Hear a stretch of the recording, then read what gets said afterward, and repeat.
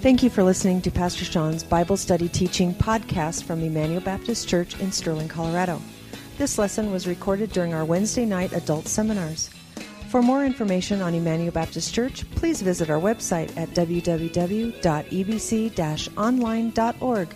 Now here's Pastor Sean. So let's look at Hebrews chapter 13, okay? Now, if you remember, chapter 13, verses 1 through 6, when we met last time, he had these 5 very practical ways to live a life of worship. Number 1, brotherly love. Number 2, hospitality. Number 3, remember those in prison and who are mistreated. Number 4, sexual purity through marriage bed being honored. Number 5, keep yourself free from the love of money. Okay? Now, he's going to shift gears from, those are like all individual issues, personal, individual. I mean, there were issues that related to interpersonal relationships, but ultimately it was more individual. Now he's going to shift gears to what does a vibrant, faithful, obedient church look like? Okay? Is there one? Now, what happened here? Some slides got out of pet. What? Man, you just wanted to rush the... Well, no. Okay, so somehow the slides got messed up. So I will go off what's on my sheet. If it's on the screen, so be it. So from this passage of Scripture, we see what I would consider 8 characteristics of how the book of Hebrews would define a vibrant, faithful, obedient church. Now, let me just stop and ask you a question. Do you not want our church to be a vibrant, faithful, obedient church? Yeah. No, we want to be dead and lifeless and disobedient. So the question is, okay, if this is what a faithful church looks like, an obedient church looks like, what does it look like? So let's read together Hebrews 13, 7 through 25. Actually, let's read through verse 19 because there's the benediction. But we'll just read chapter 13, 7 through 19, and then we'll unpack these 8 characteristics of what a faithful church looks like. Okay? So here we go. Verse 7. Remember your leaders, those who spoke to you the word of God. Consider their outcome of their way of life and imitate their faith. Jesus Christ is the same yesterday and today and forever. Do not be led away by diverse and strange teachings, for it is good for the heart to be strengthened by grace, not by foods which have not benefited those devoted to them. We have an altar from which those who serve the tent have no right to eat. For the bodies of those animals whose blood is brought into the holy places by the high priest as a sacrifice for sin are burned outside the camp. So Jesus also suffered outside the gate in order to sanctify the people through his own blood. Therefore, let us go to him outside the camp and bear the reproach he endured.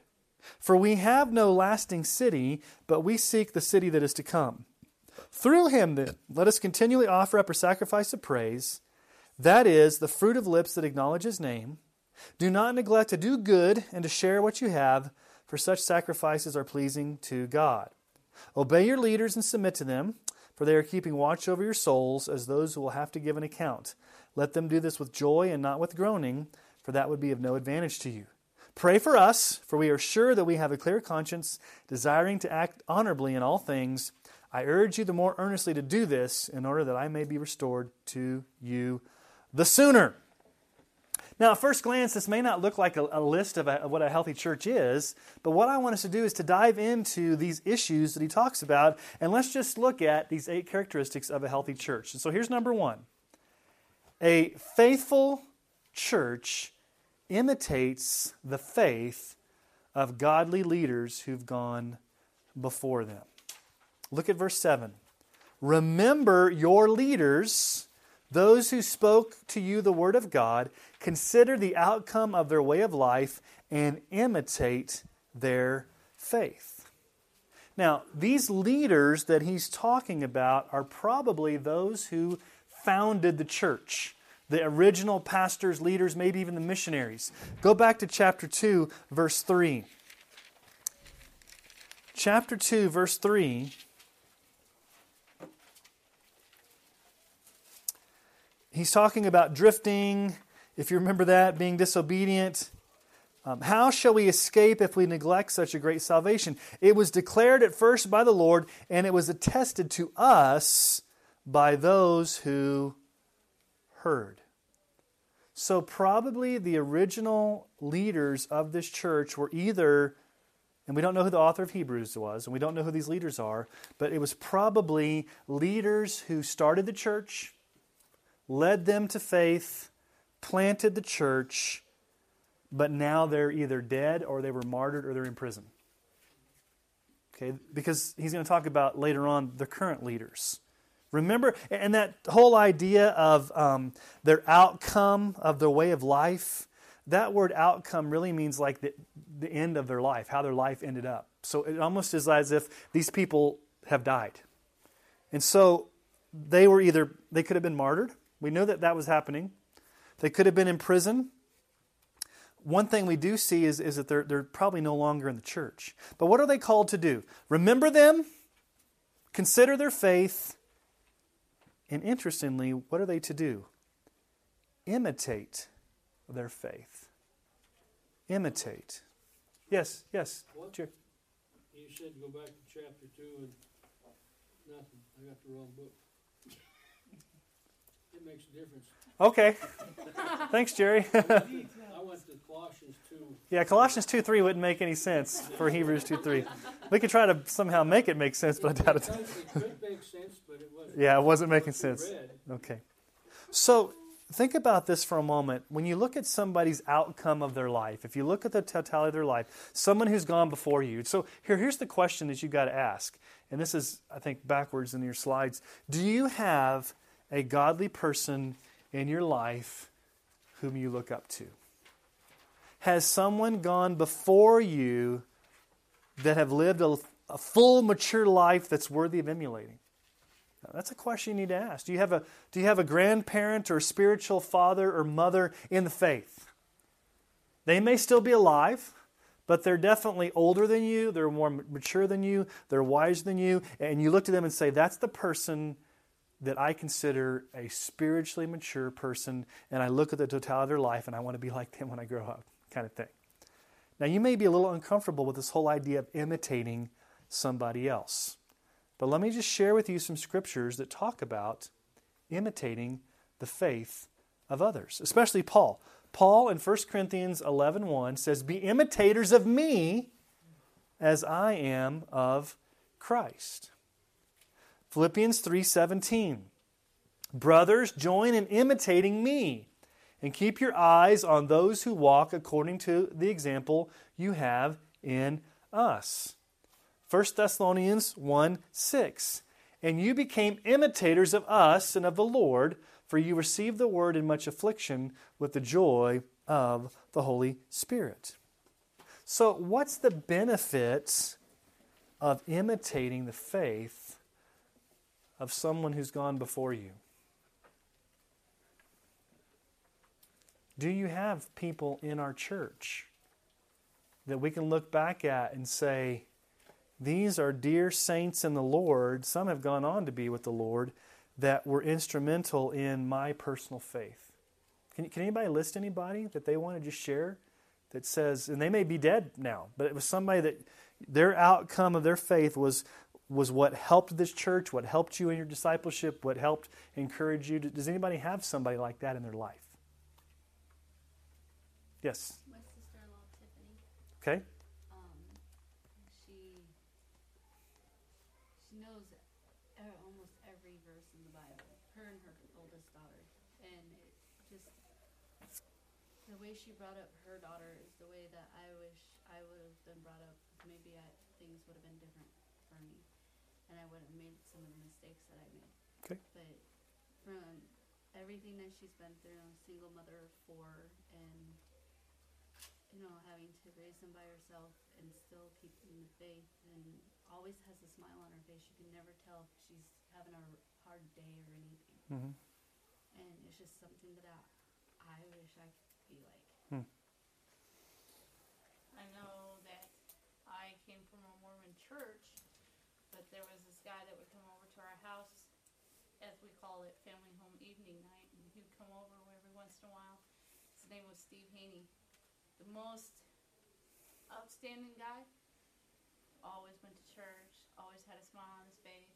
He could have the baddest day and still have a smile on his face. Kind of looked up to him. Okay. Well, let me just share with you guys, this is just popping in my mind. Having been here at the church for 11 years, I've done a lot of funerals in this church. But there have been some funerals that have been harder than other funerals because you knew the person and you knew that they were a godly person. I think of like Lois Donahoe. She was a godly woman that was a kind of a pillar of our church. I think of somebody like Virginia Messick. I think of Laverne White. I think of we've had a lot of women, Dorothea Nielsen, we have a lot of women that have died in the past 3 or 4 years that you look at their lives and they were godly women. And so I think the number one thing he says here, the first mark of a faithful church is there's a solid foundation of leaders that kind of build the church, and they're setting the course, they're walking in the faith, and they're having faith worthy enough for the next generation to emulate them. Okay. So right now, who are you guys? You're the people that the younger generation is looking at. And so in our church, is your faith worthy to be imitated?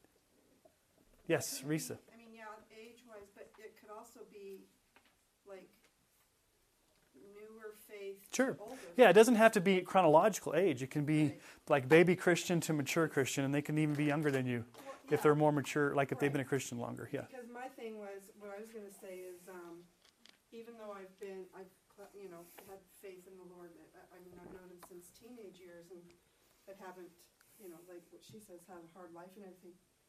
Since I've been here, Sherry has been a huge mentor to me, and I can ask her questions, and she can, if she doesn't know the answer, she can help me find the answer. Just different things like that. She's just been. Or she can come next door and ask me. No, I'm just joking. If she doesn't know the answer, since our offices are right next to each other. Okay. So, mark number 1 of a faithful church is that there are godly leaders that are worthy to be imitated. Okay? Let's look at the second mark of a faithful church. Number 2, a faithful church holds fast to the unchanging gospel of Christ. Now, just look at verse 8. This may not, it kind of jumps out at you. Jesus Christ is the same yesterday, today, and forever. This is really a strong theological confession that's been throughout the entire book of Hebrews. Okay? Now, why is the author putting that in there? What's he trying to tell them? Your leaders who you looked up to may be imprisoned, they may be martyred, they may have died. And they may not always be there to teach you and train you and love you. But the one person you can count on and who you should count on is who? Jesus. Okay? He's always be there. He doesn't change. He doesn't die. Even when leaders come and go in your church and time gets tough, our allegiance is always to Christ. Now here's the thing that happens oftentimes in churches. Not always, but there is an inherent danger in what I call the celebrity pastor movement. It can become a grave temptation in many churches to rally around the personality and charisma of the pastor and not in Christ. So what happens when the pastor leaves? Was your hope in him or in Christ? A lot of churches are built around the personality of the pastor. And what happens if the pastor has a moral failing or the pastor gets hit by a bus?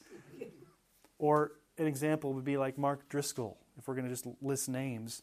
I mean, he built an empire with Mars Hill Church, and he had thousands of people, and then, all the allegations, and I don't want to go into all that, but all those churches and satellite churches, they're no longer around. And people are disillusioned. Isn't that the same thing with the Pope? Well, yeah. The Pope, I'm trying to make this a little bit more personal to you can even do this in your local church. I mean, I'm not saying that people come to Emmanuel because of the leadership here, but I don't want that to be the reason. I mean, there could be people that say, the only reason I go to that church is because of blah, blah, blah. And what should be the answer about the only reason you go to that church? It's because Jesus is Lord, He's the senior pastor of the church, and the Word of God is there. And so a church holds fast to Christ and His unchanging gospel, not to the celebrity of the pastor.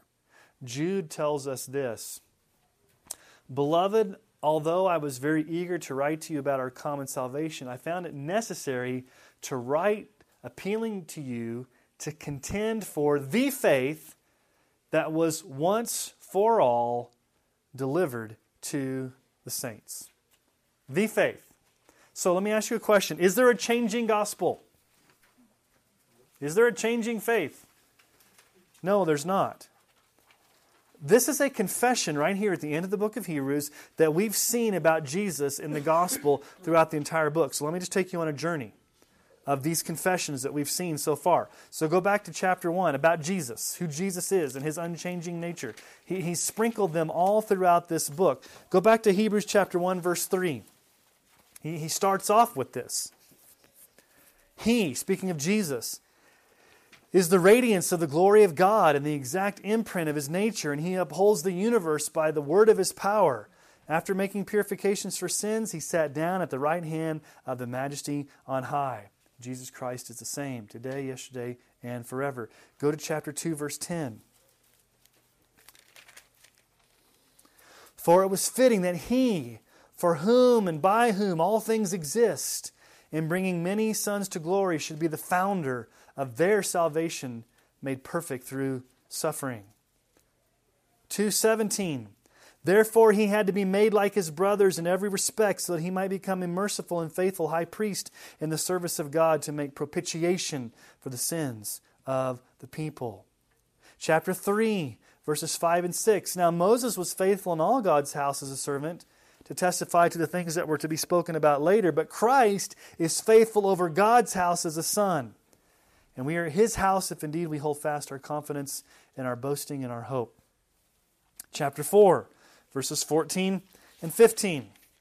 Since we have a great high priest who's passed through the heavens, Jesus, the Son of God, let us hold fast our confession. For we do not have a high priest who's unable to sympathize with our weaknesses, but one who in every respect has been tempted as we are, yet without sin. Hebrews 7:25.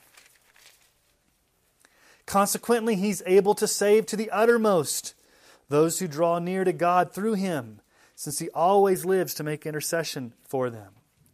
Chapter 9, 11 and 12.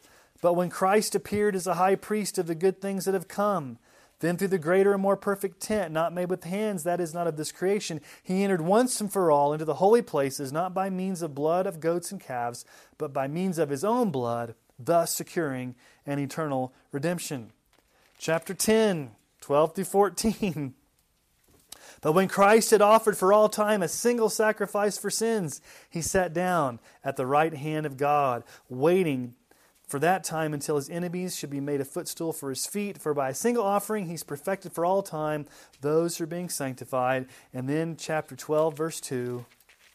Looking to Jesus, the founder and perfecter of our faith, who for the joy that was set before Him endured the cross, despising the shame, and is seated at the right hand of the throne of God. All throughout this book, He's been giving confession after confession after confession about who Jesus is. And now in chapter 13, He just summarizes it and says, Jesus Christ is the same yesterday, today, and forever. And all these things we've been seeing are wonderful confessions about Christ. And so here's what a faithful church does. A faithful church holds fast to the gospel no matter what the cost. Easier said than done, right? When it's not popular, when people say, well, Jesus is one of many ways, but He's not the only way. Are you serious? He's the only way? Or when people begin to call you closed-minded or bigoted or narrow-minded or throw out all these names at you, or even, we have a reputation in this town, a good one. But there are people that have come to me and said, you know what people are saying out there about you in this church? Pastor Sean. I'm like, what are they saying about me in this church? Well, you guys preach the Bible. That's what they say. They're saying you guys really hold fast to the Bible. You guys are serious about the Bible. And I'm like, well, praise the Lord. That's what we want to be known for. But they look at that. There's some people in the community that look at that as like people are like sheepishly come up to me like, you know what people are saying in the community about you, Pastor Sean? That you really hold fast to the Bible. Like they're a little put off by that. I'm like, well, okay. So anyway, but a faithful church holds fast to the unchanging Christ. He's the same yesterday, today, and forever, and His unchanging gospel, the confession of our faith, the faith that was once for all delivered to the saints. What about number 3? Number 3, a faithful church is not led astray by strange teachings. Look at verse 9. Do not be led away by diverse and strange teachings. The word led astray there is an interesting word in the original language. It really means to flow away like a winding river, to be like taken like down the river. Think about a river for a moment. Think about the flood a few years back. When the Platte River is flowing normally, you could probably get in there and get in like a little canoe and just kind of meander along. Get out at Atwood, come down here. When the flood came, did you want to get in that water? What was it going to do? It was going to take you quickly. And so that's the picture here, is that if you can like kind of mess with false teachings just a little bit, but if you're not careful, it can sweep you away like a flood. And the next thing you know, you're like being really misled. Let me just read to you Ephesians 4:11 through 16. I don't know if you know this, but Christ Himself has given gifts to the church in leaders. He gave the apostles, the prophets, the evangelists, the shepherds, and teachers. This is just a side note. My personal theology, I don't think apostles, the office of apostle and the office of a prophet are around anymore because they had to literally see Jesus and be appointed by Jesus personally. I think nowadays in the church, you have evangelists and shepherds and teachers, I think, are two different. I think that's one role, a shepherd/teacher. And I can go through all the Greek to prove that to you, but that's not important now. Pastors, shepherds. But regardless of what it is, these leaders are been given by Christ to do one primary thing. And what does it say there in verse 12? To what? Equip. Equip the saints for the work of ministry. For what? The building up of the body. What's equip mean, if you don't mind me asking? Equip. We will talk about that in just a minute, but I'll equip. So it was originally used in the original language of like when you broke your arm and they came and they set your arm and put it in a sling and put it back the way it's supposed to be. It was also used like if you have a fishing net and it got a hole in the net and you mended it back. To equip means, like for example, you work at Payless Shoes, right? Yeah. Do you have to go through training? Yes. Does somebody have to equip you how to sell shoes? No. Well, yeah. At one point they did. Yes. Like when you first started, you had to be trained. Yes. So equipping is another word for being trained or mentored or resourced so that you can do your job. Okay. Does that make sense? So the role of pastors and leaders and teachers is to mentor and disciple and equip and resource and train you, all of you, to be able to be a mature Christian. Does that make sense? Yes. Okay. And this is the result. Until we all attain to the unity of the faith and the knowledge of the Son of God, to mature manhood, to the measure of the stature of the fullness of Christ, so that we may no longer be children. And what do children in the faith do if we're not equipped, if we're not growing? We're tossed to and fro by the waves and carried about by every wind of doctrine, by human cunning, by craftiness and deceitful schemes. Rather, speaking the truth in love, we're to grow up in every way into Him who's the head, into Christ, from whom the whole body, joined and held together by every joint with which it is equipped, when each part is working properly, makes the body build itself, grow, so that it builds itself up in love. Some of those scriptures are they showing up on your sheet, or are they cut off on your sheet?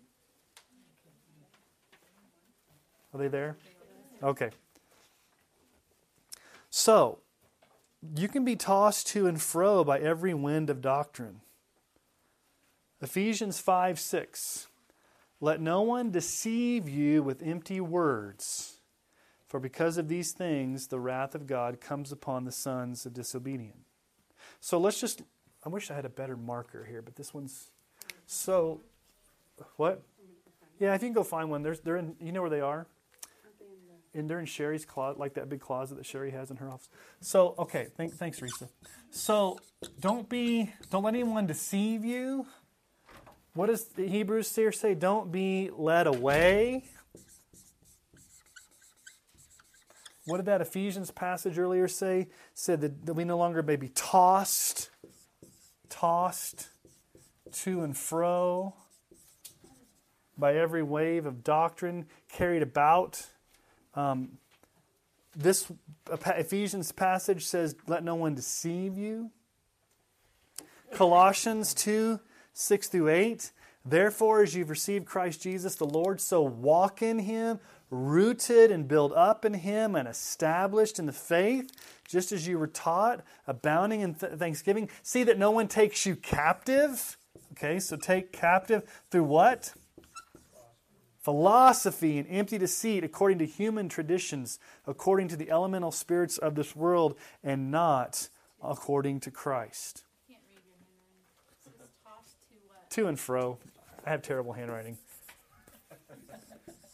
To and fro. It looked like from. To and fro. So these are things that the Bible, all throughout the Bible tells us. Don't let anybody deceive you. Don't be led away. Don't be tossed to and fro. Don't be taken captive.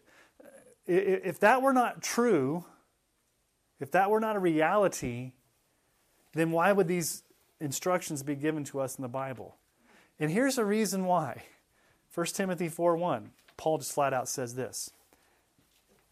Now the Spirit expressly says that in later times some will depart from the faith by devoting themselves to deceitful spirits and to the teaching of demons. Do we have demonic teaching going on right now? Yes. Okay. Now here's the thing that is deceitful about it. Most false teachers are not going to come in wearing a name badge saying, hey, hello, my name is false teacher. They're not going to be outright demonic. They're going to sound, hey, that sounds legitimate. That sounds sort of Christian. Hey, they're using their Bible. But then, what's happening? Oh, thanks, Risa. What's happening is you're slowly or maybe quickly being led away because they're teaching deceitful things. And here's the problem. Okay? There's two things going on in our world right now. There are teachers that are teaching it, and there are people that want to hear it. And if you get enough people that want to hear it, and you're teaching it, the temptation for you is to not preach the Word. And so Paul gives this charge to Timothy, a young pastor, in 2 Timothy chapter 4. He says, I charge you, he's talking to a pastor here, I charge you in the presence of God and of Christ Jesus, who's to judge the living and the dead, and by His appearance and by His kingdom, preach cute little stories about yourself. Is that what it says? No. Preach the Word. Be ready in season and out of season, reprove, rebuke, and exhort with complete patience and teaching. For the time is coming when people will not, what? Endure sound teaching. But having itching ears, they will accumulate for themselves teachers to suit their own passions. And that's happening here in Sterling, too. It's happening in Sterling in what way? I have met somebody who's trying to start a new church here, and I didn't realize what, I haven't been to one, I haven't, but just by a little bit of talking to his wife, she was talking about going to Denver to the bigger church and going to the feast that they do down. I'm assuming it might be similar to the Lord's Supper. I have no idea. But then she said that they don't practice any of the holidays, Christmas, Easter, nothing like that. So I said, you don't believe in the resurrection? She says, yeah, we preach totally from the Bible, but we don't practice the holidays. because none of the holidays, It's a Jehovah's Witness? they're not. Sounds like it. They're not Jehovah's No. Witness? What church are they trying? It's the one, they just bought the one down on the corner of 9th and, Oh, they bought the one old, that the was old, outreach? the old Christ, no, the old Church of Christ. Old yeah, Church of it Christ. used to be the old, is it the old Outreach? No, Freedom Outreach is in our old building. Oh, okay. But there's the Church That of little Christ. itty bitty. Yeah, right there across from Cooperating Ministries, like Yeah, by down the yeah, street from corner. sub. Yeah, that's the Church of Christ. New Beginnings was in there, and they moved out. Okay. So there's a new church starting there. Yeah, they've been there like a few months. Okay, I didn't know that. I can't remember what Sounds like they Jehovah's say the name, you know. Yeah. Well, She was, and then I asked her, I said, well, why don't you believe in Christmas? And she said because it's not that time, he wasn't born that time of year. yeah, and those are second. I mean, those are. I mean, I know some Christians that don't particularly like. Charles Spurgeon wasn't a big fan of Christmas. Right. But I told her, I said, well, he had to be born to die. And she's like, yeah, but we just don't practice that anymore. Well, here's the thing, guys. Look at what it says. A time is coming when people will not what? Endure sound doctrine. What does that mean? I don't want to hear it. It's hard. It's hard. Why is it hard? Because when you follow sound doctrine of the gospel, you go against what society is preaching. And society has taken just about everything in the Bible and said that's wrong. And this is the way you're supposed to do. So, you know, you can't say homosexuality is wrong because according to society that's not true. And then they find stuff in the Bible, like what some places do, just little itty bitty sections to back what they're saying. Well, and here's the thing: that they have itching ears, and they have passions that they want to have fulfilled. So they're going to go to a pastor that's going to tickle their ears. And there's a lot of pastors that do that because it's easier. You can get a crowd by tickling ears. I guarantee you. I was a youth pastor for for how long was I youth pastor? For 12 years. That's youth. Pizza, a rock band, and guys and girls mixed together for like with strobe lights. You probably get 1,000 kids to show. I mean, I don't know what you could do, but I'm just saying.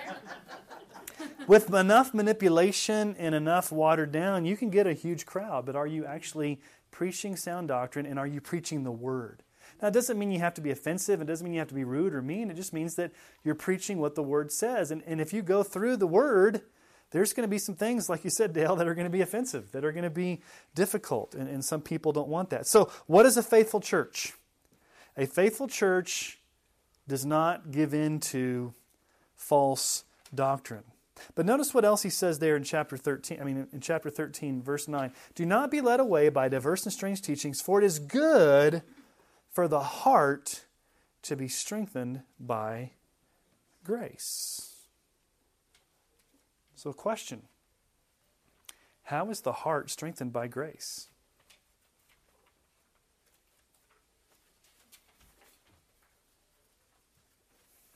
There's a lot of different ways. But I think in the context of teaching and preaching and sound doctrine, your heart is strengthened through the consistent, persistent, and faithful preaching and teaching of sound doctrine in the life of the church.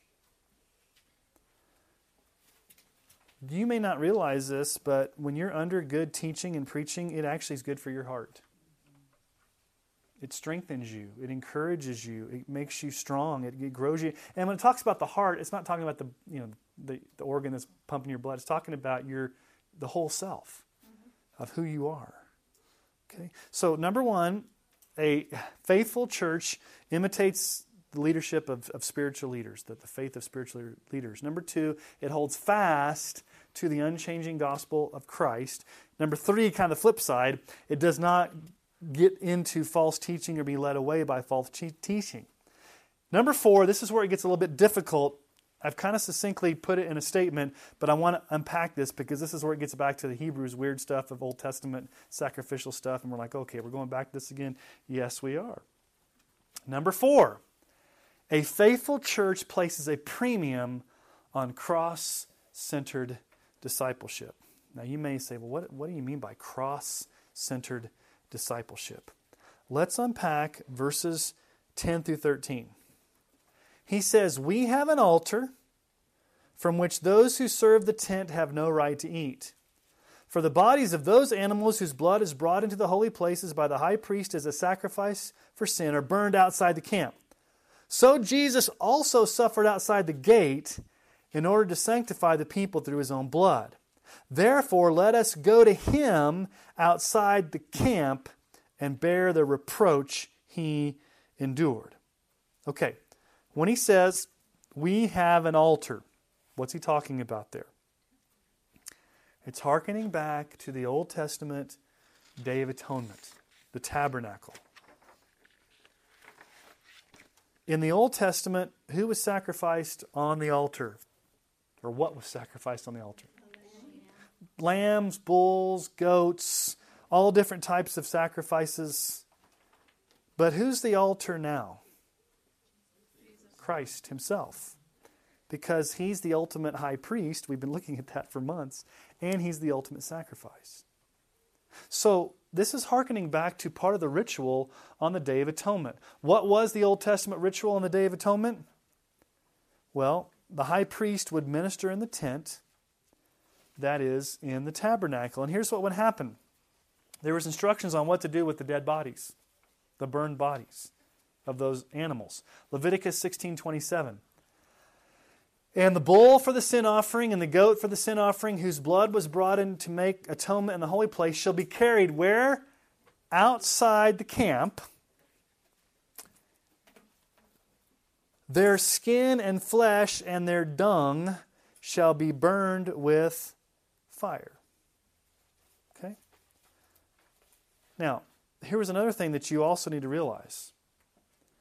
The priest was prohibited from eating from the altar, okay? So it might have been tempting. I'm burning these animals. Let's make a steak dinner here while I'm doing it. He couldn't take from the sacrificial animals and start feeding himself. The animals were strictly used for the Day of Atonement. They could not be used for food. Instead, the remains, the carcass of the dead animal and its dung and everything was to be put outside the camp and burned with fire. Now, why outside the camp? I think it's symbolism because the Day of Atonement was when you passed your sin to the animal. Yeah. And so they want to get all the sin out of Israel. It's the same idea as getting the leaven out of the house for the Feast of Unleavened Bread. It was unclean.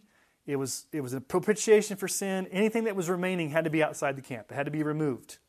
Okay? It had to be, and it was gross, wasn't it?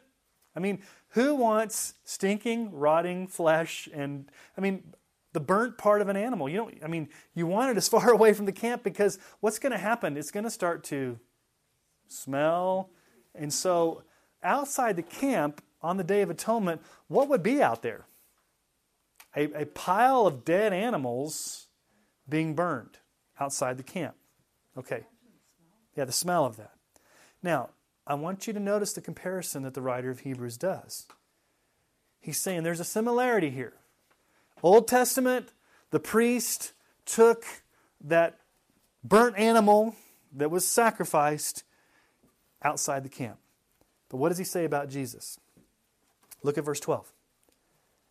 Jesus also suffered outside the gate in order to sanctify the people through his own blood. Do you remember Jesus carried his cross where? Outside of Jerusalem. This showed that Jesus endured the shame of being crucified as a criminal. He wasn't allowed to die in Jerusalem and had to be outside of Jerusalem because what was he accused of? King of the Jews, blasphemy. And crucifixion back then was reserved for criminals, scum of the earth. Okay, this is in John 19, verses 17 through 20. He went out. He went out of where? Jerusalem. Bearing his own cross to the place called the Skull, which in Aramaic is called Golgotha. There they crucified him, and with him 2 others on either side of them, and Jesus between them. Pilate also wrote an inscription and put it on the cross. It read, "Jesus of Nazareth, the King of the Jews." Many of the Jews read this inscription, for the place where Jesus was crucified was near the city, and it was written in Aramaic, in Latin, and in Greek. So when Jesus takes up his cross and carries his cross and goes outside the gate, it's bearing the reproach of what the cross is all about, a criminal. And he's outside the gate. He's dying in shame. He's dying in reproach. He's dying a criminal's death. He's banished from the city of God, Jerusalem. But notice what the writer says for us to do.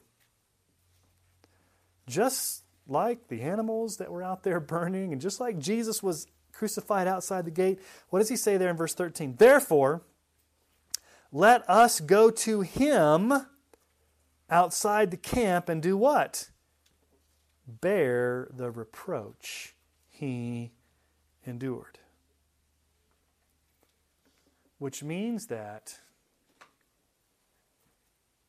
when you take up your cross daily and follow Jesus, you die to self. You die to your desires. You die to the world. You crucify your desires. That's what cross-centered discipleship is. What does Jesus say in Luke chapter 14, 26 through 27? If anyone comes to me and does not hate his own father and mother and wife and children and brothers and sisters, yes, even his own life, he cannot be my disciple. Whoever does not bear his own cross and come after me cannot be my disciple. Now, obviously, he's not telling us to literally hate our parents or our family members, but what he's saying is, when you become a Christian, you give up all, and whatever that means, to follow Christ outside the camp. Now, that's discipleship. Because what is a cross-centered life of discipleship going to bring? It may bring reproach, just like Jesus did. It's going to put you outside the gate of culture. We will always be different as strangers in a strange land. When you follow Jesus in discipleship, you are not going to look like the world. You're going to be radically different. You're going to be a disciple of Christ who has different affections, different desires, different motivations, different lifestyle. You're going to be outside the mainstream of what culture looks like. You're going to be like Christ.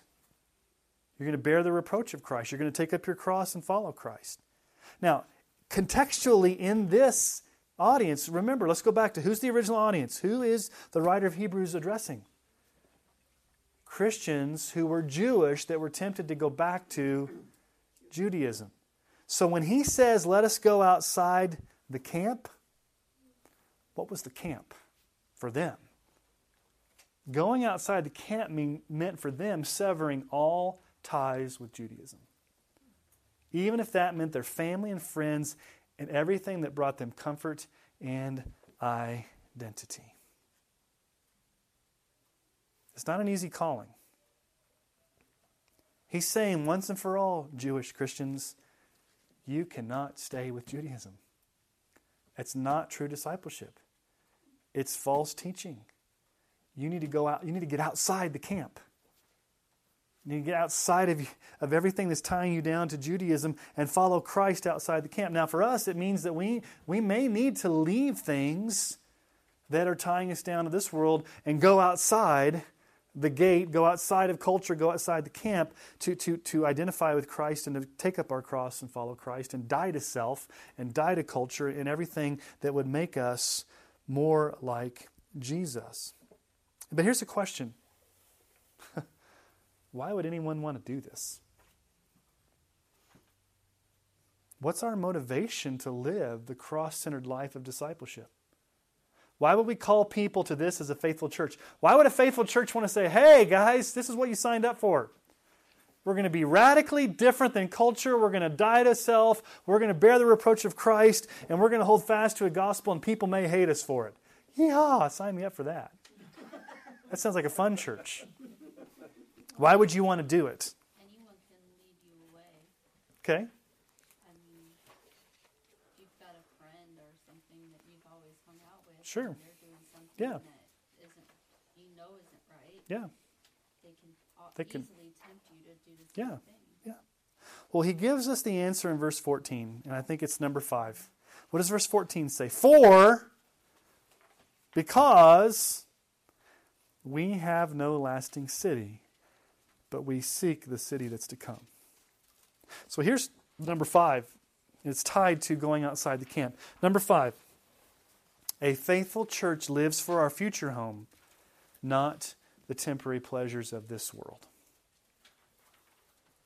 Now he says there what? We don't have a city, but we seek one that is to come. Now, we've seen this before. Go back to chapter 11. Remember the Hall of Faith? Go back to chapter 11 for a moment and talk about Abraham. Chapter 11, verse 8.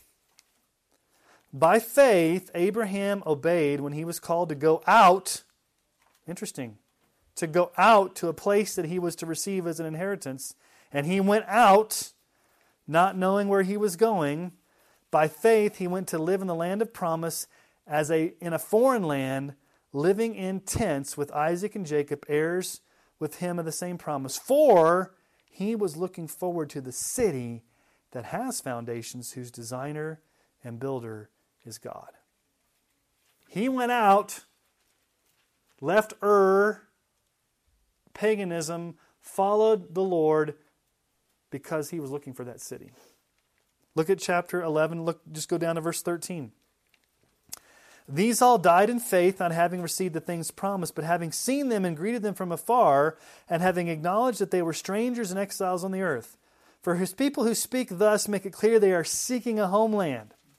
If they had been thinking of that land from which they had gone out, they would have had opportunity to return. But as it is, they desire a better country, that is a heavenly one. Therefore, God is not ashamed to be called their God, for he has prepared for them a city.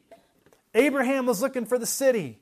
These Old Testament saints were looking for the city. What happens in Revelation chapter 21? The city comes down from heaven.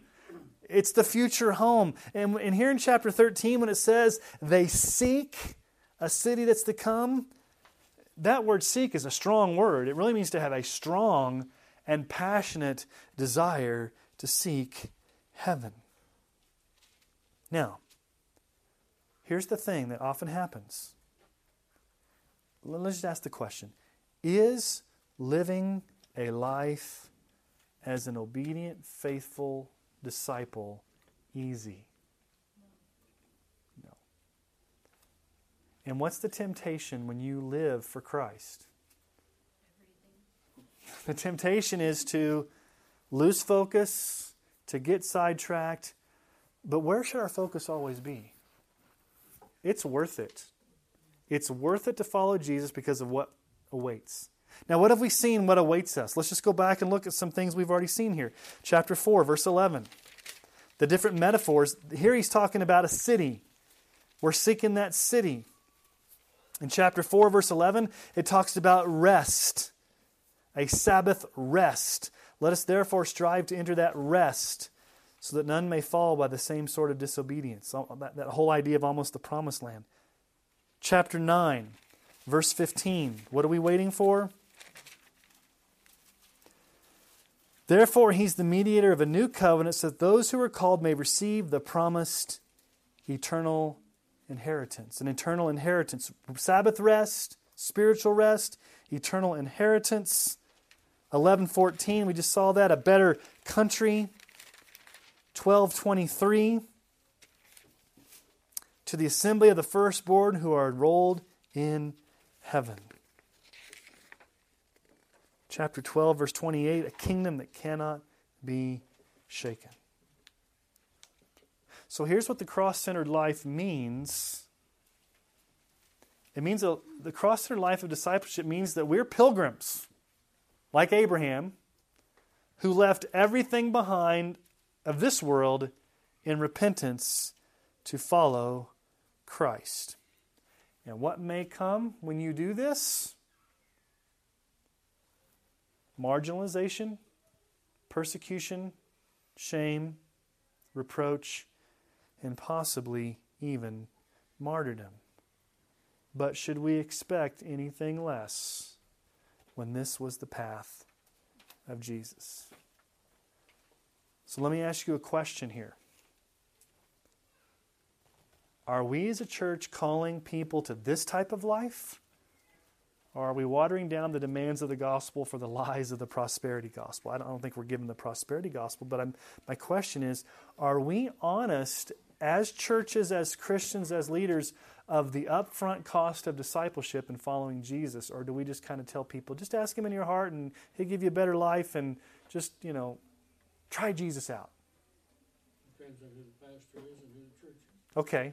And I don't want to use names or cast aspersion on anybody, but the question is, a faithful church seeks discipleship, the glory of Christ, holding fast the gospel, being willing to suffer for the gospel, looking forward to heaven, even if that means that we have to suffer for it. And I guess churches need to prepare people for that. But what do we often hear in our culture? What's the prosperity gospel say? Okay. But what are they telling people? I won't preach about hell because people already feel guilty. Not if you're Joel Osteen. Heard that in a Facebook thing today. Yeah. I think it was my post, wasn't it? Yeah. I mean, I want to list names out there. I'm just saying that if we're not careful, we can, and I'm not saying, don't hear me wrong. I'm not saying that the entire Christian life is suffering and martyrdom and persecution and marginalization and there's never any joy and then we're always going to be attacked. I'm not saying that. I'm saying that we need to be prepared for that because by the very nature of the gospel, it is offensive and we're called to go outside the gate and we're called to keep our eyes on heaven and those things may come. We just need to be prepared for that. They may or may not, but we need to be prepared for that. I would rather be prepared for that than not and just kind of sell people a bill of goods and say, you know what, when you become a Christian, you'll have all your dreams come true. Everything will be going great for you. You'll get your money. You'll get your house. You'll get your mortgage paid off. You'll get the $1 million boat or whatever it is. You'll get all these things and, just sow your seed into my ministry and then, you'll be good to go. And I'll keep getting richer and richer on the pyramid scheme and I'll have my own private jet someday. I mean, all that kind of stuff that you hear from stuff. Okay? But if you notice, if you belong to a church that preaches the gospel, you are a lot happier than you are if you're going to a church that waters it down. Why is that, Jerry? That's a good statement, but why do you think that? Because of if we're watering it down, we're not really having our hearts and our minds on God. If we have our hearts and minds on God, we're listening to someone who preaches the gospel, who stands up for what the gospel says. And we're happy because we know it's true. It says so right here in the Bible. The Bible isn't watered down. We shouldn't water down. Very and good. That's what I think anyway. Well, I'll stick with it. All right. Number 6. Oh, go ahead. Yeah. You can preach the right gospel all the time and all that. And I think the real joy comes from when we live the gospel like that. Yeah. Mm-hmm.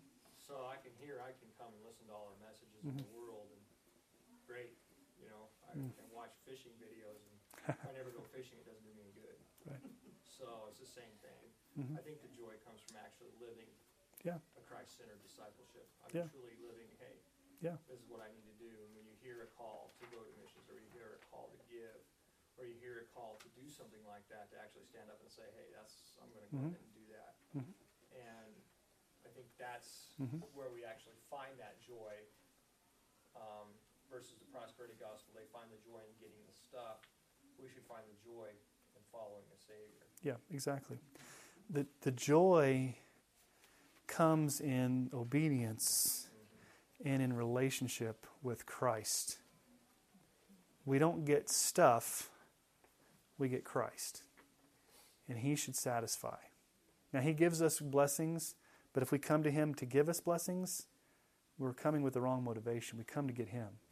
And like Joe said, the joy is in living out the radical life of obedience to Him and that discipleship. And when a whole church does that, it's a great testimony. Not just a few people here and there, but an entire church living that type of lifestyle has amazing impact on a community. So, All right, number 6.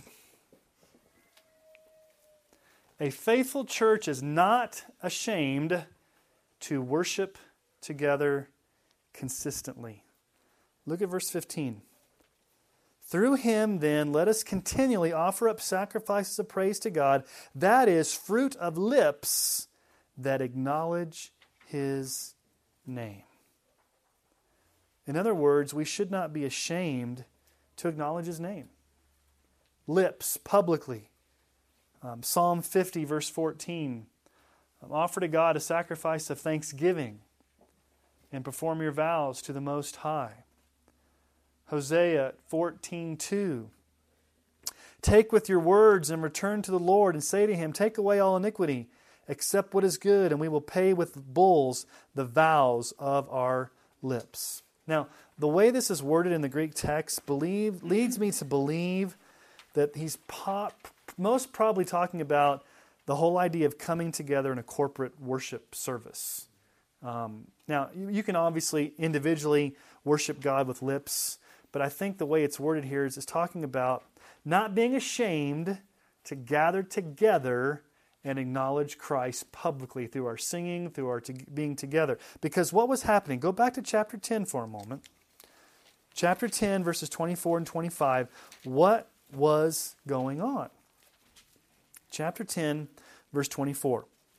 Let us consider how to stir up one another to love and good works, not neglecting to meet together as is the habit of some, but encouraging one another, and all the more as you see the day drawing near. What was going on in the life of the church?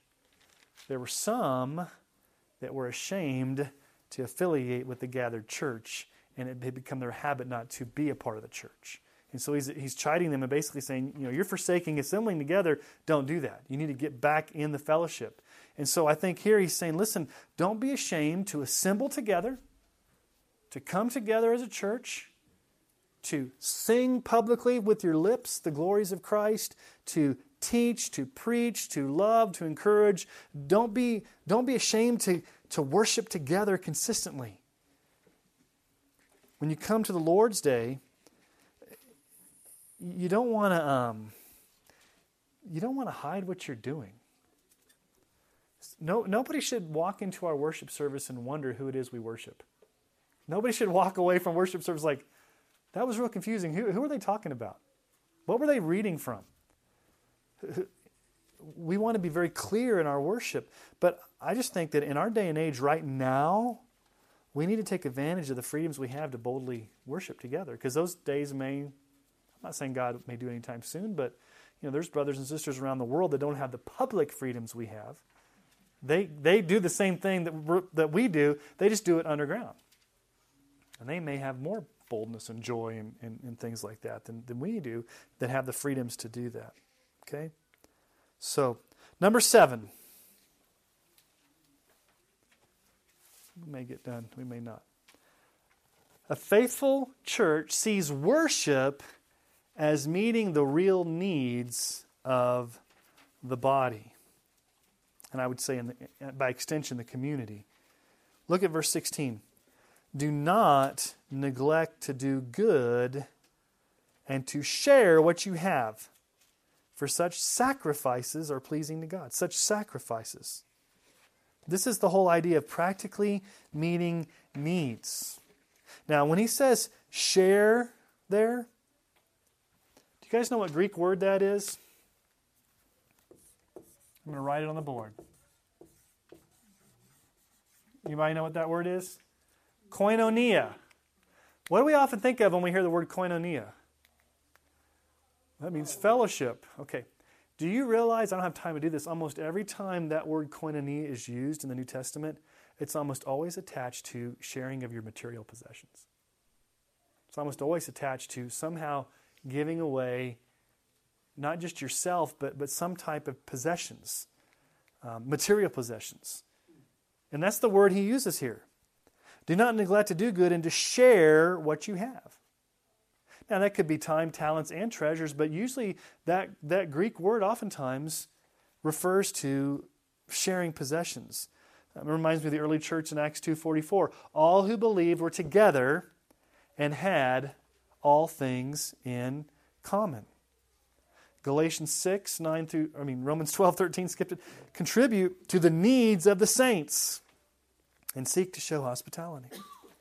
Galatians 6, 9 through 10, let us not grow weary of doing good, for in due season we will reap if we do not give up. So then, as we have opportunity, let us do good to everyone, and especially to those who are of the household of faith. And so, a faithful church, let's think about what we've talked about so far. So number one, let's remember. Number one, you imitate the faith of godly leaders. Number two, you hold fast to the unchanging gospel. Number three, you're not led away by false teachings. Number four, you live the cross-centered life of discipleship. Number five, you're focused on heaven and not the pleasures of this world.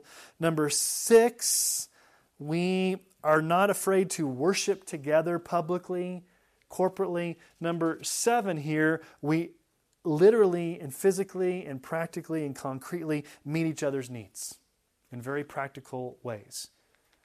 We're ministering to one another. We're meeting each other's needs. We're sharing life. We're sharing possessions. We're sharing. And notice what he says there. These sacrifices are pleasing to God. Do you realize your act of ministry, your act of giving, your act of service, your act of sharing is an act of worship? It's a sacrifice. It pleases God. When a church shares and does good to one another and to their community, it's an act of worship that pleases God. Now, number 8, I was tempted to skip it, but I feel like we need to deal with it. Here's number 8, because it's very personal, because I'm your leader, and I'm teaching on how you're supposed to treat me and how I'm supposed to treat you. Okay, so kind of awkward, but here we go. It's in the Bible. Number 8, a faithful church submits to the spiritual leadership of its elders and prays for them. Okay, we see this in verses 17 through 19. Obey your leaders and submit to them, for they're keeping watch over your souls as those who will have to give an account. Let them do this with joy and not with groaning, for that would be of no advantage to you. Pray for us, that we are sure that we have a clear conscience, desiring to act honorably in all things. I urge you the more earnestly to do this in order that I may be restored to you sooner. So question, easy question to answer, but let's talk about what the Scripture says. Has God given spiritual men as elders to lead the church? Yes. Where do you find that, Pastor Sean? Well, let's take a journey. So let's get out of Hebrews for a moment, and I'm going to take you on a journey through the Bible, and we're going to read Acts and 1 Timothy and Titus, and I want to show you why Emmanuel has elders. Because I can't take for granted, I know a lot of you have gone through the new members class. We talk about elders. Some of you were here before my time when the church transitioned to elders. We have elders. But from time to time, it's good just to stop and say, biblically, why are we doing what we're doing with elders and spiritual leaders, the way we do them? Okay?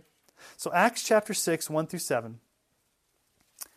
This is not necessarily teaching on elders per se, but we see a principle here about leadership in the church. Okay, this is the early church in Acts. Now, in these days, when the disciples were increasing in number, a complaint by the Hellenists arose against the Hebrews because their widows were being neglected in the daily distribution. Okay, so what's the problem? They were distributing food on a daily distribution. Some widows were getting overlooked. So there was a logistical issue, a managerial issue, a benevolence issue. It was getting too much to handle to meet the needs of everybody. And so the 12 summoned the full number of the disciples and said, the 12, the leaders said, it is not right that we should give up, what? Preaching the word of God to serve tables. Now, they weren't above serving, but what were they saying? Listen, there's a lot of needs in this church. And there's a lot of people that need to be ministered to. And they need to be ministered to. But God has called us as the leaders to primarily minister the word. Doesn't mean we won't serve, but we've got to minister the word. If we don't minister the word, the church is not going to be healthy. So let's come up with an answer. And here's the answer they come up with. Verse 3, therefore, brothers, pick out from among you 7 men of good repute, full of the Spirit and of wisdom, whom we will appoint to this duty. Verse 4, but we will devote ourselves to prayer and to the ministry of the word. And what they said pleased the whole gathering, and they chose Stephen, a man full of faith and the Holy Spirit, and Philip, and Prochorus, and Nicanor, and Timon, and Parmenas, and Nicholas, a proselyte of Antioch. These they set before the apostles, and they prayed and laid their hands on them. And the word of God continued to increase, and the number of disciples multiplied greatly in Jerusalem, and a great many of the priests became obedient to the faith. Now, we don't necessarily see elders there, but what do we see? We see a principle. There's a lot of things that happen in the life of a church that need to happen. Needs need to get met, physical needs need to get met. And so, can one person do everything? No. The spiritual leaders of the church are called primarily to a preaching, teaching ministry. Now, we can make the argument that what they chose here were deacons. It doesn't necessarily say that, but that's a lot of people's interpretation, is that these were the first deacons. These were men set aside by the leaders to take care of the physical needs of the church, because the elders or disciples, if you will, their primary responsibility was preaching and teaching. Okay, let's go to Acts chapter 14, verses 20 through 23. This is on Paul's first missionary journey. Yeah, Acts chapter 14. Paul and Barnabas go to a bunch of churches, and they are doing ministry. They're planting churches. They are on their way back to their home church in Antioch, and Paul gets stoned in Lystra. And then right before they go back, let's pick up in chapter 14, verse 21. This is the tail end of their first missionary journey. When they had preached the gospel to that city and had made many disciples, they returned to Lystra and Iconium and to Antioch, strengthening the souls of the disciples, encouraging them to continue in the faith, and saying that through many tribulations we must enter the kingdom of God. And when they had appointed elders for them in every church, with prayer and fasting, they committed them to the Lord in whom they had believed. What did Paul and Barnabas do when they planted these churches? They appointed elders in what? In every church. Because Paul wasn't going to stay. So did he say he appointed one elder, or he appointed elders, a plurality of elders? So elders were appointed even in the early church by Paul. Now, we don't appoint elders today because we're not Paul, and we can't just go in and say, I'm going to appoint. Paul could do that because he was an apostle, and this was the starting of Christianity. Okay, Acts chapter 20. This is at the end of Paul's stint in Ephesus. He'd spent a long time in Ephesus, I think it was about 3 years, and he's calling for the elders of the church in Ephesus, and he actually preaches a sermon to them, the only sermon we have in the book of Acts to believers, and it's to the leaders. But Acts chapter 20, verse 27 through 32. Paul's telling the elders, for I did not shrink from declaring to you the whole counsel of God. And this is the advice. This is the encouragement he gives to the elders. Pay careful attention to yourselves and to all the flock in which the Holy Spirit has made you overseers. Now I'm going to teach you guys some Greek tonight. Is that okay? Okay, he's made you overseers to do what? What does yours say? To care for. Does anybody have a different translation maybe? Does anybody have the word shepherd? Okay, care for, shepherd, keep watch of the flock of God, of the church of God, which he obtained with his own blood. I know that after my departure, fierce wolves will come in among you, not sparing the flock. Now go back up to chapter 17. Verse 17. Now from Miletus he sent to Ephesus and called who? The elders of the church to come to him. Now we have 3 different words here, don't we? He called the elders. He calls them overseers, and he tells them to care for. Okay. This word right here is where we get our word. It's presbyteros. It's where we get the word Presbyterian. An elder. This was taken from the Jewish world when you had male leaders in the synagogues that served as the spiritual leaders in the synagogue. And so Paul borrows from the Jewish culture and uses the word presbyteros to talk about elders. This refers more to a person's maturity. Okay? But he also calls them overseers. This is the Greek word episkopos. That's where you get our word Episcopalian. Episkopos, to oversee. Oversee. This is from the Greek culture when they had city leaders that would be like governors and leaders. And so he borrows from the Jewish world and the Greek world to talk about those who are leaders, those who are the ones that cast vision. This is more about character, maturity. This is more about leading. But then what does he tell them to do? He tells them to shepherd. We have another word. Poimeia. That literally means to shepherd, or literally to pastor. So I'm going to make an argument, and I think it's pretty airtight, that there is the office of overseer, the office of pastor, and the office of elder. He's talking about the same person. So whether you call them pastors, elders, overseers, these are the spiritual leaders, male spiritual leaders of the church that God has set apart to lead, to oversee, to shepherd, to care for, and to be spiritually mature. And there needs to be a plurality of them, not just one. He appointed elders. He called for the elders of the church, not just the elder. Okay?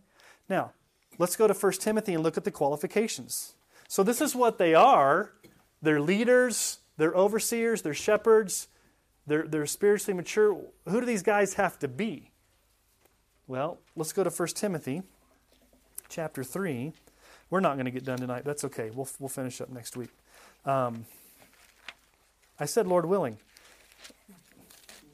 And He's willing us to go on this teaching on elders. I think it's important. 1 Timothy chapter 3. So, now remember, who was preaching to the elders in Ephesus? Paul. Now Luke wrote Acts, but Paul used all three terms here. Okay, he used overseers, he called for the elders, he told them to shepherd. Okay. Here in 1 Timothy, he's giving qualifications. The saying is trustworthy. We're in 1 Timothy chapter 3. The saying is trustworthy. If anyone aspires to the office of what? Overseer, i.e.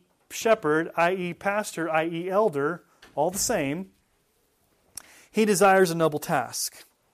Therefore, an overseer must be above reproach, the husband of one wife, sober-minded, self-controlled, respectable, hospitable, able to teach, not a drunkard, not violent but gentle, not quarrelsome, not a lover of money. He must manage his own household well with all dignity, keeping his children submissive. For if someone does not know how to manage his own household, how will he care for God's church? He must not be a recent convert, or he may be puffed up with conceit and fall into the condemnation of the devil. Moreover, he must be well thought of by outsiders so that he may not fall into disgrace, into the snare of the devil. We could spend a lot of time talking about the qualifications, but you see qualifications there. There's one. These are all character qualifications except there's one task that the elder has to do, be able to do. And it's in verse 2. He has to be able to what? Teach. Not only is he called of God to lead, to shepherd, to be spiritually mature, to meet the qualifications, but he's got to be able to teach. And I would bet by an extension, he's got to be able to teach and preach. If he can't teach or preach God's word, he has no business being an elder. He may have great qualifications, he may be spiritually mature, and he may care for people, but if he can't teach or preach, he can't be an elder. It's one of the primary responsibilities of an elder is to teach. Okay, let's go to 1 Timothy 5:17. And I will just tip my hand that this passage of Scripture was the central Scripture for my doctoral thesis. And so, anything you want to know about this passage of Scripture, I've probably read everything there is to know about it. But this is the one passage of Scripture that I think explicitly links leading with preaching, which is what the primary goal of an elder is to lead and preach. Okay? And he leads through his preaching. And he preaches through his leading. Okay? So let's look at 1 Timothy 5:17. Let the elders, elders who rule well. That's not a good translation. ESV, I'm not sure why they use rule there. That may be a little Presbyterian influence there, but that, yeah. I'll tell you what the word means in just a moment here. Let the elders who rule well be considered worthy of double honor, especially those who labor in what? Preaching and teaching. Labor in it, okay? So let the elders who... That word rule really is the Greek word proestemi. It means the one who stands before. So the elder stands before the congregation not only in his preaching, but he stands before them in the sense that he goes before them as a trailblazer. He's a leader. He is he's one that they look to as the spiritual leader. And he has to do that well. And how does he do that? He does it by laboring, and that word really means to the point of exhaustion. What does he labor in? Preaching and teaching, okay? All right, let's go to one other passage here. Let's go to Titus 1, 5 through 9. More qualifications for an elder. Titus 1, 5 through 9. Paul's writing back to a particular pastor, Titus, who was left in Crete to do something. And this is what Paul says. That's why I left you in Crete, so that you might put what remained into order. And do what? Appoint elders in every town, as I directed you. If anyone is above reproach, the husband of one wife, and his children are believers, and not open to the charge of debauchery or insubordination, for an overseer... Oh, wow, that's interesting. I thought he just said elders. Now he says overseers. It's the same office. For an overseer as God's steward must be above reproach. He must not be arrogant or quick-tempered or a drunkard or violent or a greedy for gain, but hospitable, a lover of good, self-controlled, upright, holy, and disciplined. He must hold firm to the trustworthy word as taught, so that he may be able to give sound instruction and sound doctrine, and also rebuke those who contradict it. So he's got to have the character qualifications to be able to lead, to teach, to preach, to pastor. Now, in Philippians 1:1, you see all three offices in the church, or all three people in the church. Paul and Timothy, servants of Christ Jesus, to all the saints in Christ Jesus who are at Philippi, with the overseers and deacons. Who are the three groups? The overseers, elders. So deacons are not elders. They're separate. There's two different groups. So you've got overseers and deacons, and then the saints, the church. Okay, now with all that as a backdrop, let's go back to Hebrews and see what he tells us to do.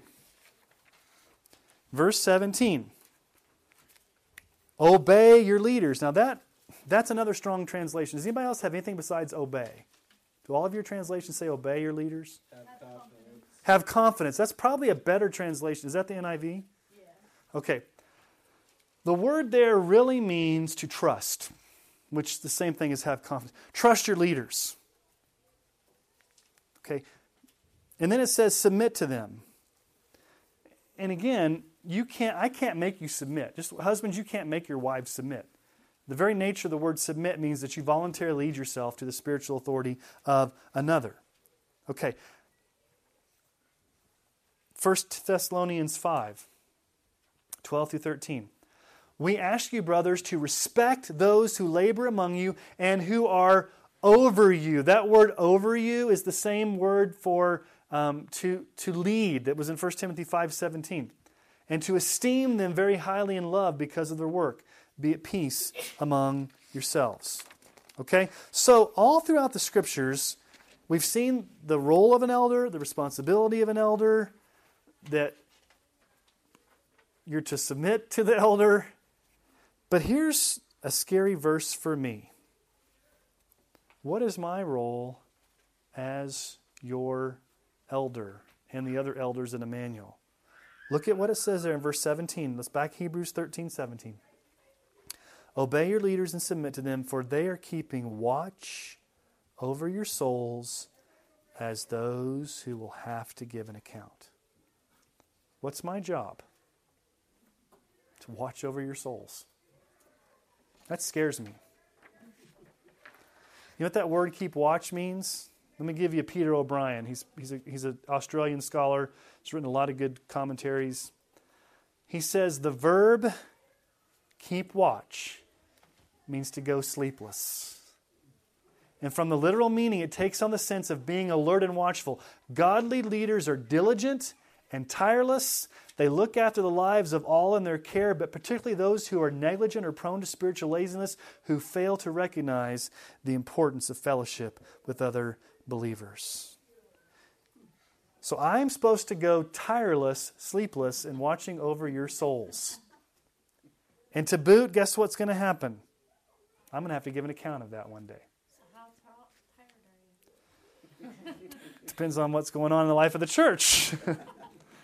The writer of Hebrews expresses the gravity and eternal consequences of pastoral leadership, and that shepherds will stand before God on the day of judgment and give an account and how they cared for the souls of those entrusted to their care. Now, let me just say something here about obeying your elders. A congregation's response to pastoral leadership does not rest in blind obedience.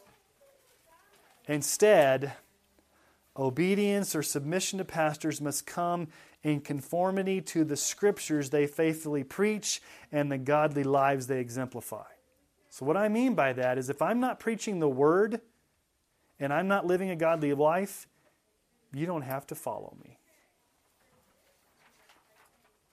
But if I am preaching the Word of God and I am living a godly life, then what does the writer of Hebrews say there? Do it with joy and not with groaning, for that would be of no advantage to you. Nobody's going to be happy. Okay? Let me give you one other passage of Scripture on pastors. 1 Peter 5, 2 through 3. And we're kind of running out of time here, aren't we? Shepherd the flock. Okay, there's that word again. Shepherd the flock. Be a pastor to the flock that is among you. Exercising what? Oversight, as an overseer. Not under compulsion, but willingly, as God would have you, not for shameful gain, but eagerly, not domineering over those in your charge, but being examples to the flock. Earlier in that passage of Scripture, I didn't put in verse 1, but verse 1, Peter says, I appeal to you as fellow elders. So even in that passage of Scripture, he uses all three words, elder, shepherd, so presbyteros, poime, and episkopos, all in one passage of Scripture as well. So we're talking about the same people. So, what is your responsibility as a church member? I don't know if you knew this, but Hebrews says to submit to pastoral leadership in a way that makes it a joy to serve you and not a burden. And I will just leave it at that. But there's one other thing he says there in verse 18. Pray for us. So here's a question. How can you pray for us as spiritual leaders? Well, he gives the answer there. 18, pray for us, for we are sure that we have a clear conscience, desiring to act honorably in all things. How would you pray for us specifically here in this passage of Scripture? It says, wait a minute. Did I go past a screen here? Oh, here, yeah, there we go. How do we do this? That we would act honorably with a clear conscience in all things. In other words, that we would display lives of integrity. Okay? Now the question is this. He wants us to do that more earnestly as well. How can you pray for us as leaders more earnestly? That's just a question to hold out to you. So here's the last question, and we'll get to this. We'll get to the answer next week. All right, so the final question is this. He's given us a list of what a faithful church looks like, all these different things we've just looked at. The question is, how do we do this? How do we remain faithful? How do we persevere in the face of trials and temptations and persecutions? And the answer comes in verses 20 through 21, which we'll get to next week, which is the benediction, which is the final huge piece of the entire book, where he draws all the themes of the book together in one final benediction. That's how we can do what this book is calling us to do. So we'll have to wait till next week. We'll do the benediction and the final greetings. I said we were going to try to get done tonight, but we did not. So I'm sorry, guys. There's not time for questions or comments or snide remarks. But if you want, you can keep those. We'll make more copies next week. But I will say this, if you want to hang out afterwards and ask questions, I'm more than willing to do that. Let's pray, and then we'll be dismissed. Father, thank you for really a blueprint we see here of what a faithful church should be. And Lord, we know by no stretch of the imagination are we a perfect church, are we a faithful church in all the ways you want us to be. But Lord, we need to pray for that and strive for that, Lord. So I pray that we would be a church of spiritually mature, godly leaders that are worthy of imitating. The Lord, we'd hold fast to the unchanging gospel and have Christ as our supreme treasure. The Lord, we would not be given into false doctrine, into every wave of cunning and deceitful things. Lord, I pray that we would have that cross-centered discipleship. I pray that we would joyfully come together on worship and not be ashamed to publicly gather. Lord, I pray that we'd be active in meeting the needs of each other in this church. Lord, I pray for us as elders that we would joyfully serve this flock. And Lord, the church would joyfully follow our leadership, Lord. I know at times that it may be difficult or hard, but Lord, help us to have humility and wisdom in how to lead this church. Lord, thank you for your blessing upon this church. Thank you that you've blessed us with just a wonderful congregation of people that are hungry for the Word, that are willing to learn and to be cooperative and to love. Lord, we have a long ways to go to be the church you want us to be, but Lord, we do thank you for the evidences of grace we do see in the life of our church. And we pray this in Jesus' name. Amen.